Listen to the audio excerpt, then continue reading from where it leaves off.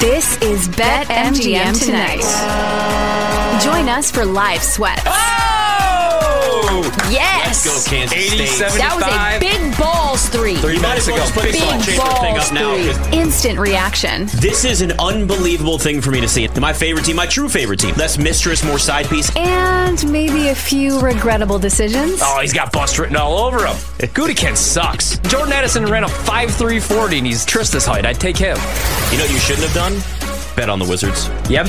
Now, live from Washington, D.C., it's Ryan Horvath, Trista Crick, and Nick Ashew. Well, that should be it for Lance Lynn. 4 home runs in the third inning for the Diamondbacks. It's 4-0 Arizona. Bottom third, now 2 outs. That was the first time in Major League Baseball postseason history. They didn't call that foul? Nope. They went to the replay, came back, and said, fair ball. That is now 4 home runs in a row for the Diamondbacks in 1 inning. My God. It's a wrap, folks. That's it. Not saying the Dodgers can't do it. It's just going to be tough. Just saying they won't do it. Just saying it's going to be tough. It's rough. I bet him. And I bet him. I bet the under, too. Jesus. That might actually hit. Might finish 4-0. To back, too? Was it? Have you Or ever am I seen losing that? my Yeah, mind? it was 4 in a row. 4 homers in a row. Have you ever seen that? No. I don't think I've ever seen that before. Well, we've never had 4 in 1 inning. No, never. So we've never had 4 in a row then. I'm trying to think, like, if I have seen this, I'm talking, like, from Shetland all the way to senior year of high school to, like, collegiate. I don't think I've ever seen. No, I don't think I ever have. We witnessed history, folks. Yeah, I wish I would have bet. I just should have bet the Diamondbacks. Damn it, Bob! You said I expect Arizona to win the game, but I thought Lance Lynn's going to at least have a game. Bob! What about Bob? Great movie, by the way. What shout about out, Bob? Yeah, I might watch that when I get home. Shout out to No, you need to go to bed involved. earlier. You need to stop doing this. We talked about this. So, quick correction, Rye. Yeah. So the call in question was not overturned. It was Gabriel Moreno. He hit a fly ball. It was originally ruled a home run. Then it was ruled foul. The next pitch, he homered. Oh, so he went right back out there and homered again. Uh-huh. Oh, see, this is what happens when you look away for 2 seconds. And then he threw the bat. We all looked away. He threw the bat 20 feet into the air. wait, this happened when I went upstairs? Yeah. Oh, so it And was foul? It was the original one was called correctly foul. And then he went came back up. and he homered. I literally saw them doing the replay. They had 4 I home runs stood and up 6 during the batters, by break, the way. came Wow. back in, and saw the score at 4-0 and said, well, then, okay, the replay was... So did Lynn serve up the... I ran upstairs to... use the little boys. Yeah, 4 homers and 6 batters, and then Lance Lynn left the game. Not great. To go, Not great, grab a Bob. So we're post-game saying he didn't burger. get to 12 outs, right? Okay, just making sure that didn't hit. There's no chance, Would have got right? the 12 homers, maybe. Can they put him back out there? You know what? He probably would have given up 12 home runs if he stayed out there. Wouldn't have hated that. Lance, Good God. big game Lynn. 4 homers in the same inning. Does Dave Roberts get fired now? No, he just won't, though. I don't understand it. Every year. I would hire, there's a couple people I'd like. I'd hire Gabe Kapler. You Why? love Gabe Kapler. Yeah, I just think he's a good manager. I'm not going to blame. Like, San Francisco was relevant this season. They were. Yeah, I mean, they faded down the... they didn't have a very good team. They went all in for Aaron Judge, and they didn't get him. Like, Buster Posey just retired. It was like a little bit of a rebuild year. And look at, like, was that 2 years ago that they won the division? Sure, like, they lost in the postseason, but that's what happens in the postseason in baseball. It is. They won a division that featured the Padres and the Dodgers. 2 teams where you look at that payroll. So I think he is a good manager. I'd hire him. I have David Ross manages my team. That is true. You are He has stuck no with him. qualifications. His resume is just he was pretty much a bullpen catcher, and then he had a magical ride in 2016, and he hosted Saturday Night Live. He was pretty good on there, though. That's his resume. So there was and, that. and he got to do Sunday Night Baseball. But Right. then again, they let anybody do that. And if you know, you know. This is true. Terrible product. Just another example, though. Dodgers won their division by 16 games. Diamondbacks are about to sweep them. Braves are down 2-1 to the Phillies. The Braves had a 14-game lead when it was all said and done in the regular season over the Phillies. Phillies up 2-1, about to win that series next. So, Wow.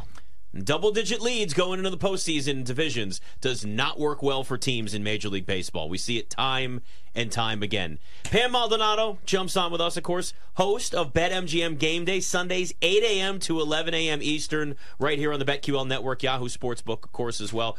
Pam, we were talking a little bit earlier, just kind of looking at the Heisman situation now with Michael Penix Jr. now taking over the lead as the favorite over Caleb Williams. Does this kind of feel like we're starting to see, I don't want to say like an erosion of Caleb Williams' chance to win the Heisman again, but kind of felt like going into this year, he had to just be exceptionally better than even where he was last year, given how hard it is to win back-to-back Heismans. Does this now feel like we're starting to see a lot of other names climb in there and overtake Caleb Williams?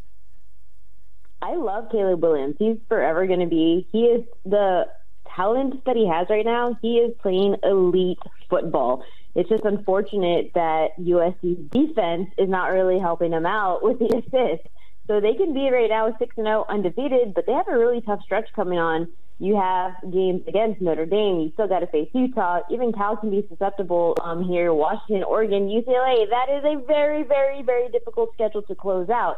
Now, because of that, for him being a second favorite, yeah, there's other players that you want to be looking at. And I'm talking about bad defenses. How about it's a good opportunity here to buy low on LSU quarterback Jaden Daniels? The big difference between Caleb Williams and Jaden Daniels is that Caleb Williams, you look at this team and you're like, oh, this shouldn't be like this. But you look at LSU quarterback Jaden Daniels and you have fun watching him. And part of the Heisman Award is kind of like, how much fun are you enjoying watching these players? 2 losses for the Tigers, that doesn't matter at all because Jaden Daniels, the athleticism that he is showcasing as a quarterback, he has the arm strength. He's throwing on the run. He's evading the pressure. Halfway into the season, he's on pace for 46 total touchdowns, nearly 4,000 passing yards, and he's doing this against SEC defenses. And it's been done before where you can have a team that doesn't make it into the playoffs, yet still have a player that's invited to New York. And we've seen it before with 2016 Oklahoma quarterback Baker Mayfield. More recently, we even saw it last year with Caleb Williams, 2022. They didn't make the playoffs for USC, and yet he still won the Heisman. Go ahead. Sorry, Pam. I didn't know you weren't finished. No, go ahead. I was just going to jump on that in terms of, like, watchability or fun factor. What about Quinn Ewers? I know, like, 2 picks against Oklahoma, that's a bad look, but he was 31 for 37, and he drops down to 50-1 to win the whole thing. And boy, oh boy, is he fun to watch, too. Is he, though? I think he's funny. I think he's fun. I am a Longhorn, and I've probably been the biggest opponent of Quinn Ewers. Just the volatility that he has as a quarterback. You see other players like Jaden Daniels, and they do have the arm strength. They have the consistency. They have the accuracy. You don't know what you're going to get from Quinn Ewers. It's either going to be a pick six or like a 70-yard bomb. Like, there's kind of no in between with him. And because of that volatility, it's like he's playing a YOLO football all the time. And I don't like that from a player. That's why you're going to get such extremes. Like, they've also faced, as far as looking at teams that can maybe make the playoffs, Texas, I still don't think is one of those caliber because of the opponents that they face. They face 3 backup quarterbacks in 3 straight weeks. Now you got exposed by somebody who I do think is a better quarterback than Quinn Ewers in Dillon Gabriel. He is an absolute gamer. You can talk about all you want of how fun it was to watch Quinn Ewers, but I was impressed watching Dillon Gabriel. He read the defense as well. He didn't force any of the passing plays like you do see from Ewers. He protected the ball with 0 interceptions against one of the best defensive fronts in college football right now. And he has more of that dual threat capability. He's not a pocket passer. He had 113 rushing yards on 14 carries. Most of all, what I loved about Dillon Gabriel was in that final drive of the game. Like, he was composed in the biggest game of the season, and that was a definite Heisman moment. And he has an opportunity here to kind of like roll that into more. I don't know how many more big games they're going to have compared to that of Texas. This is definitely the biggest. But that Heisman moment, I remember that more than I remember any of Quinn Ewers' touchdown passes. Yeah, same here. And I love him. He's not the biggest guy, but like you said, like you saw him on the sideline, right? His teammates are coming up to him, and he's just like calm. He's collecting. Then after the game, in the post-game interview, I thought he was just like still the same way. He's like, no, I knew. He's like, I saw this happening. We do this every Wednesday. I love him, and he's down to 12-1 right now to win the Heisman. Neither of these teams have a Heisman quarterback right now, but I can't wait to watch this game in the Pac-12. UCLA, a 4-point dog. Number 1 scoring defense in the Pac-12. Nobody's talking about their defense. 2 really good backs. Carson Steele averaging like 7 yards per carry. But they're on the road. Tough place to play, obviously, going against Oregon State. Who do you like in this game? I do love UCLA, despite somebody threw this stat out at me today was that Oregon State is like 11-1 against the spread as a home favorite. Hey, that's cool. You know what? Trends are meant to be broken because UCLA, they have such a great defense. And in a conference in the Pac-12 where we're not really seeing much defense be played, but UCLA has a turnover strength, and there's a big difference when it comes to recovering fumbles versus forcing interceptions. They are doing both. That passing defense has just been on an absolute tear. Senior defensive back Alex Johnson, he recorded his third interception of the season last week against Washington State quarterback Cameron Ward. That was his first that he had all year. And then the UCLA defense went off and picked him off again. Like, they wreaked havoc on opposing quarterbacks. Oregon State's quarterback, DJ Uiagalelei, he had 4 interceptions on 152 passing attempts. That sounds stellar, but 3 of those were thrown at home, and that's pretty much on track to be similar to what he produced last season. He had only 7 interceptions. 5 of them came at home. We mostly look at quarterbacks like that home and road split, like Bo Nix on the road you don't want to mess with. Maybe DJU at home against what could be the best UCLA defense that the Bruins have had in quite some time. That's the matchup that I'm looking for. Pam, what about some other games that a lot of people might be overlooking that you got some plays in that you like? Let's see. Army?